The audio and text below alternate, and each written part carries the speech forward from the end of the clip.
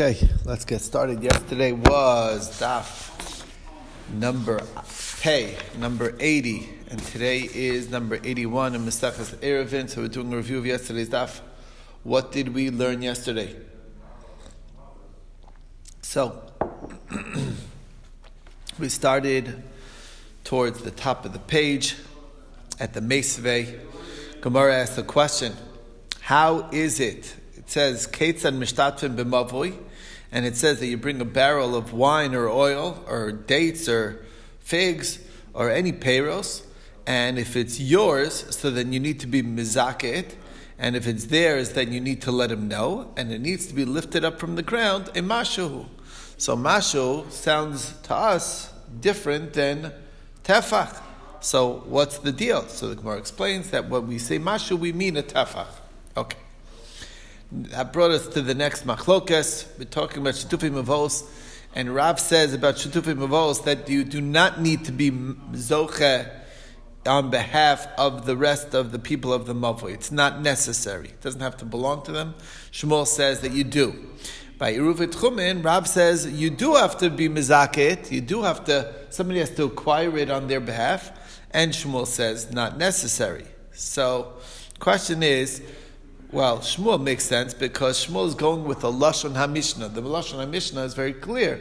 By case of Shitufim Mavos, it says that you need to be mizaket lahen al yedei bino bito, right? You have to be mizaket with somebody else. That's what you got to do for a shituf. And by Erev Tchumen, it doesn't say anything. So therefore, I guess you don't have to. That's the way Shmuel makes sense. The question is, what's Pshat and Rav? So the Gemara explains that there's actually Machlokas Tanaim over here. Rav Yehuda said in the name of Rav an interesting story. The story goes with the daughter-in-law of Rabbi Oshia that went to the bathhouse, which was out of the Tchum before Shabbos, and it got dark by the time she got out, and it was already Shabbos.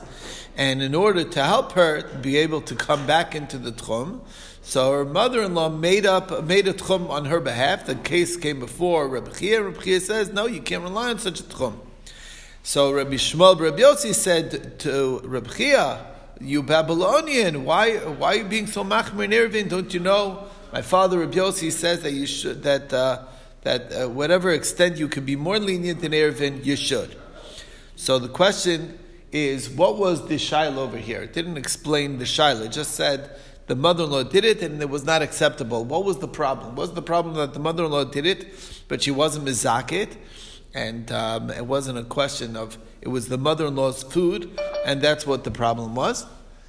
Was that it? Or, on the other hand, that wasn't the problem. The problem was that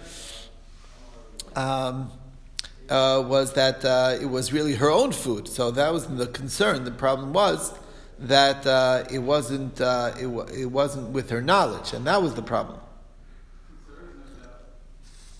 So that was our suffix as to what was the problem here, and we explained that there was one of the rabbis, his name was Rabbi Yaakov, who said that I heard it b'shem Rabbi Yochanan that was clearly the mother-in-law's food that the mother-in-law used for the eruv, and the problem was that she wasn't mizaket to somebody else. She just put it there, and that's what the problem was. So, Reb Zera said to Reb Yaakov, the son of Bas Yaakov, when you're traveling, make a little bit of a detour and go to the Sulma Ditzor, the ladders of Tyre, okay, and ask Reb Yaakov Ba'idi this question: what was the case? Was it Mishal Chamosa? Was it the mother-in-law's food, and the problem was that she wasn't mizaket, or was it her own food and it wasn't midas? So he said they got the answer, and it was Mishal Chamosa, and the problem was that it wasn't mizaket. Okay, what's the bottom line? So it says Rav Nachman that the bottom line is that be it Eruv Tchumen, Eruv Chatzeros, Shitufa Mavos, you always need to be mizaket. Not like basically the Chamor Dika opinion, like Rav when it comes to Tchumen, and like Shmuel when it comes to when it comes to Shituf Mavos. So that's the story. Okay. So the question is, what about Erev Tavshilin? Do you need to be mizaket for Erev Tavshilin or not? On behalf of the other person or not? So Rav Yosef says, what kind of question? Have you not heard that which Rav Nachman bar Adas in the name of Shmuel, that Erev Tavshilin needs to be zoche? If you want to do Erev Tavshilin on somebody's behalf, you have to have somebody pick it up on their behalf for them. So Abaye says, obviously he hadn't heard it, because had he heard it, he surely wouldn't have asked the question. So they said, what do you mean? We know that just because you hear something doesn't mean it's automatically a fact. Because look, Shmuel is the one who says Ein Tzarich Lizkos by Erev Tchumen, and Rav says you do. So we know that it's not always so simple. So the Gemara says no. Here it's there. Over there we know it's Machlok, it's Rav and Shmuel, so we don't know who says which way. So therefore you're right. We don't know which halacha to follow. And we're telling us that you got to follow the chumras of both Rav and Shmuel. But over here, we don't see anybody argues on Shmuel that says that you need to be mezakeh the Erev Tavshilin. So that's the story. Okay, brought us to the next thing. The armorer in the neighborhood of Rebbe Zera, and who was a Gentile person, and they said, "Can you rent us your rights to the public area?" And he wouldn't, and he refused.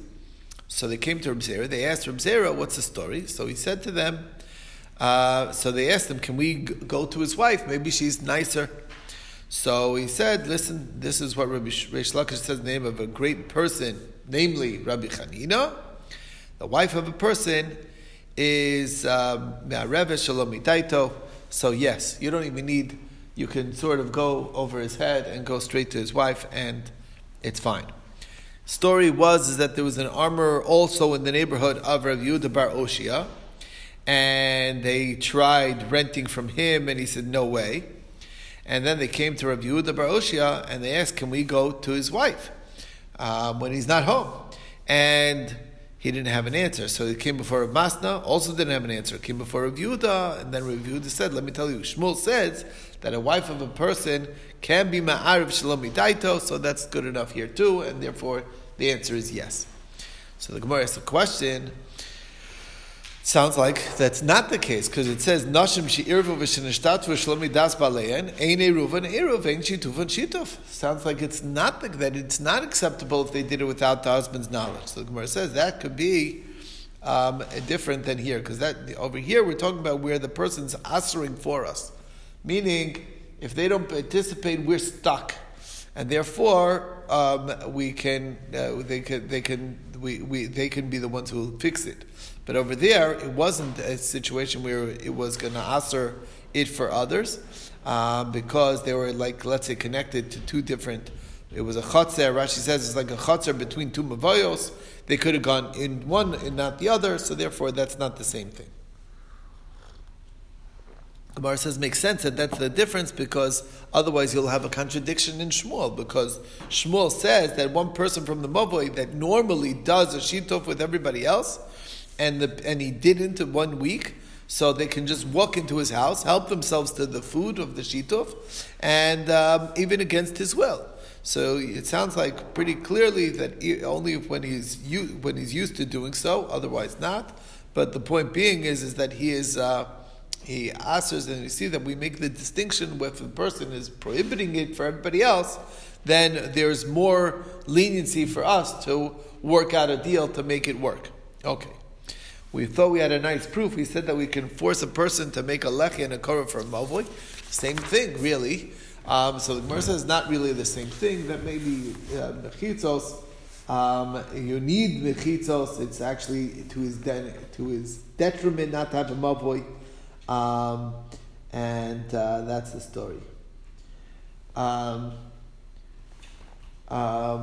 So that's the story. Anyway, There was another lashon that maybe that's different over there, is that the reason why you can force a person to put up a lechi or a korah is because that's with the power of Bezdin, and that's what difference. Okay. Then we saw Reb Chia Bar Ashi said the name of Rav, that you can use an Asherah tree for your lechi, and Reb Shimon ben Lakish said that you can use an Asherah tree for your crossbeam, for your korah. If you say korah, surely you'd say lechi, but if you say lechi, maybe korah not, because you can say an Asherah is chidusei michta shirei, it's considered like as if it's burnt up, and that's why it's not acceptable. Brings us to the next thing, the Mishnah. If the food is got less than the requisite amount, so that you can add to the food, and you're mezakah the food as necessary, and you don't need to let everyone know about it. If there's more people that came to join, so then you add on to the food, and you have to be mezakah on their behalf, as well as you have to inform them. Because they're new people, they need to be informed. You don't need to inform people who were in the area from before that you plan on continuing the Eruv, you just replenish the food. And you're mezakah on their behalf, because we assume that unless they let us know otherwise, we assume that they're okay with it. How much food is necessary? So we said the share of the food in the Mishnah said that if it's many people, then all you need is 2 meals worth, but for all the people. It doesn't matter how much it breaks down per person, as long as you put aside a chashav amount of 2 meals, it's good enough. And when it's very few, so then it's a shir kigrogeres, the size of a fig for each person. Rav Yossi says that's only true in the beginning of the Erev. He disagrees with the Tanna Kama. He says that in the beginning of the Erev, you need to start with the requisite amount. But if it dwindles down, then the leftovers of the Erev, so then even a minute amount, it doesn't require a shir for each person. And the only reason why we do an Erev Chatzeros and a Shitufim Mavos, idea that we saw earlier, is that it's the children shouldn't forget about the concept of an Erev. They would have no exposure to an Erev if we didn't make separate Eruvim from the Shitufim Mavos. And that's the reason. Brings us to the Gemara.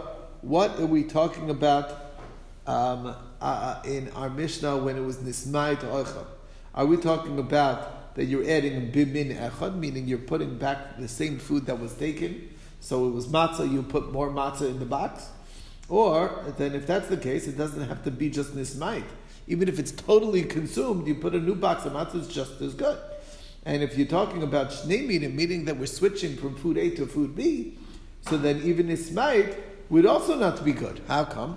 Because the Brisa says that if the food is completely consumed and it was 1 min, so then you don't need to let anybody know about it. But if it's 2 minim, meaning I'm putting some different food up as our Erev, tzarech lodiah, then you need to let him know, because maybe he won't want to participate if it's a different food. So you have to let him know at least.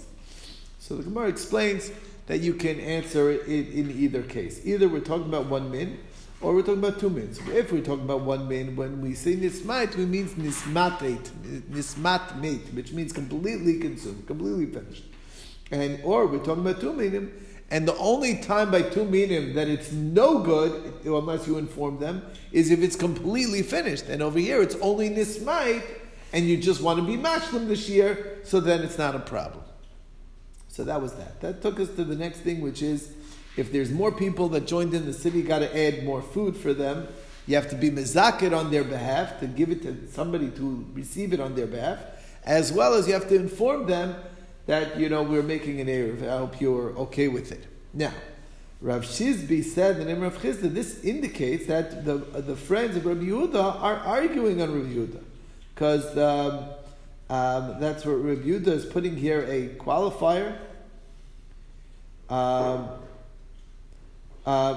see, because Rabbi Yehuda, because over here we're saying that you gotta, when there's more people, you gotta add, be mezakeh, and be moidia. And look what Rabbi Yehuda says in the Mishnah. Rabbi Yehuda says, "B'med ver mamor be'eruv v'tchumen." But by eruv v'chatzeros, ma'arvin bein l'das ben shelo das. That means you don't need das. So here we're saying you do need das. There, Rabbi Yehuda says we don't need das. So obviously they're arguing. So the Gemara says, "Yeah, what didn't you realize? What's the chiddush that you're saying? Oh, I guess they're arguing. Why would I think that they're not?" So the answer is, it's It's not so obvious, because I might have thought that maybe the case over here is the chatzar between two mavos, where you want to give him one, connect him to one mavoy, and not the other. You need to let him know that he's participating in this mavoy, not the other. But when it's a chatzar of only one mavoy, maybe everyone would agree to Rabbi Yehuda, and that you don't even need to let him know. Kamash Malan, that they argue even that you always have to let a new person know. So that's it, even if it's really no downside. Okay. Brings us to the next thing, which is how much. So we said, what does it mean merubin? So Rabbi Yehuda said name of Shmuel, it means 18 people. Now, why do you say 18 people and not more than 18? So the Gemara says, no, when we say 18, we mean 18 plus. What's the difference? So where do we get the number 18? So Rav Yitzchak Breder Rav Yehuda explained that basically, if you take Mazon Shtei Sudos and you subdivide it, break it into pieces, grogeres size pieces, so then everybody gets a grogeres. That's called merubin. That's called a big group. And then you can leave it at Mazon Shtei Sudos.